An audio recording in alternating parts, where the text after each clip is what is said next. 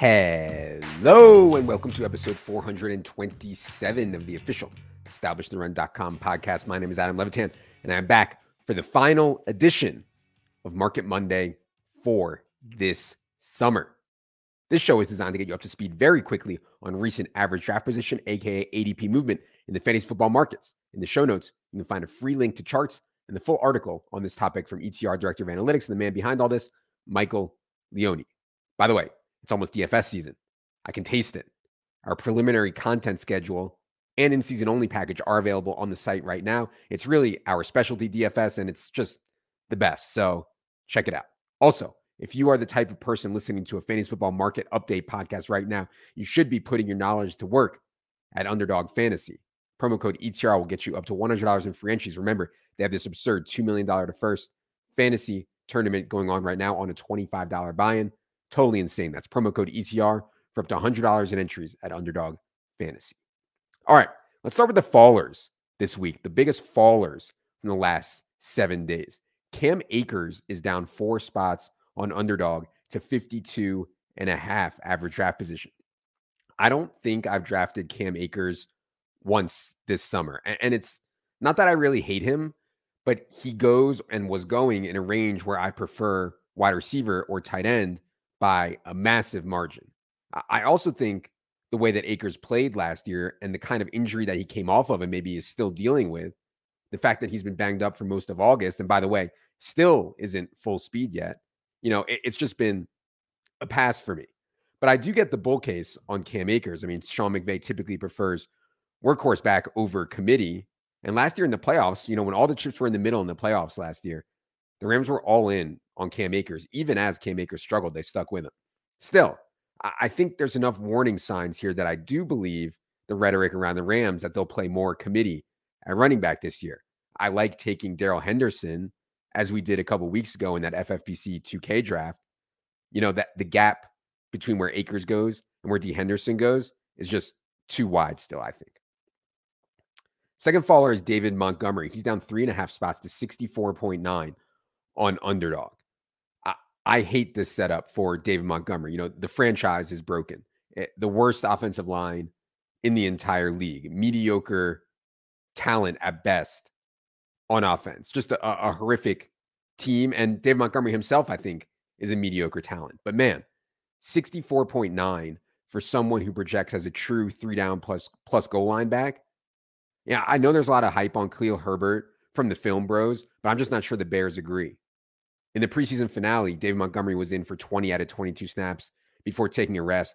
Khalil Herbert only came on for breather back snaps. So, look, I probably still don't take David Montgomery in redraft. He's just not the kind of player that I want in redraft. But in best ball, 65th overall is just too late for someone who has direct paths to 17 to 20 touches per game. Treylon Burks, old friend Treylon Burks, is down another 6.5 spots to 102.5 overall. I'm so tired of talking about Treylon Burks, but he's now slid into a range where I think I need to discuss him again. My stance hasn't really changed. He has first-round draft capital. The Titans wide receiver room is total dust. Treylon Burks is going to play and play plenty this season. I've said that through this whole saga. The idea that he's going to be a backup all year is just absurd. Now, do I think he's likely to be a rotational player with Bobby Trees and Nick Westbrook-Ikhine and maybe Kyle Phillips, to start off the year? Sure. But eventually, they have to get Treylon Burks out there a ton. Now, will he succeed when he's out there? That's the thing for me. It's such a bad offense to invest in for wide receivers. A.J. Brown was incredible, but didn't exactly break fantasy. And Treylon Burks is, a shell of A.J. Brown right now. So I'm fine to take some shots in the 102 overall range, but I'm certainly not prioritizing Treylon Burks. I'm not going out of my way to draft him. Fourth faller, Isaiah Spiller, down 19.3 spots to 151st overall. When I first released favorite flyers in our draft kit, shout out to us, I included Isaiah Spiller. Since then, though, it's been bad, and I did make an edit and an update to that article.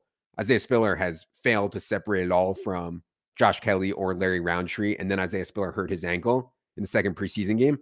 Right now, I expect Josh Kelly to open the season as the big back complement to Austin Eckler. And honestly, I'm not sure what to think on Isaiah Spiller.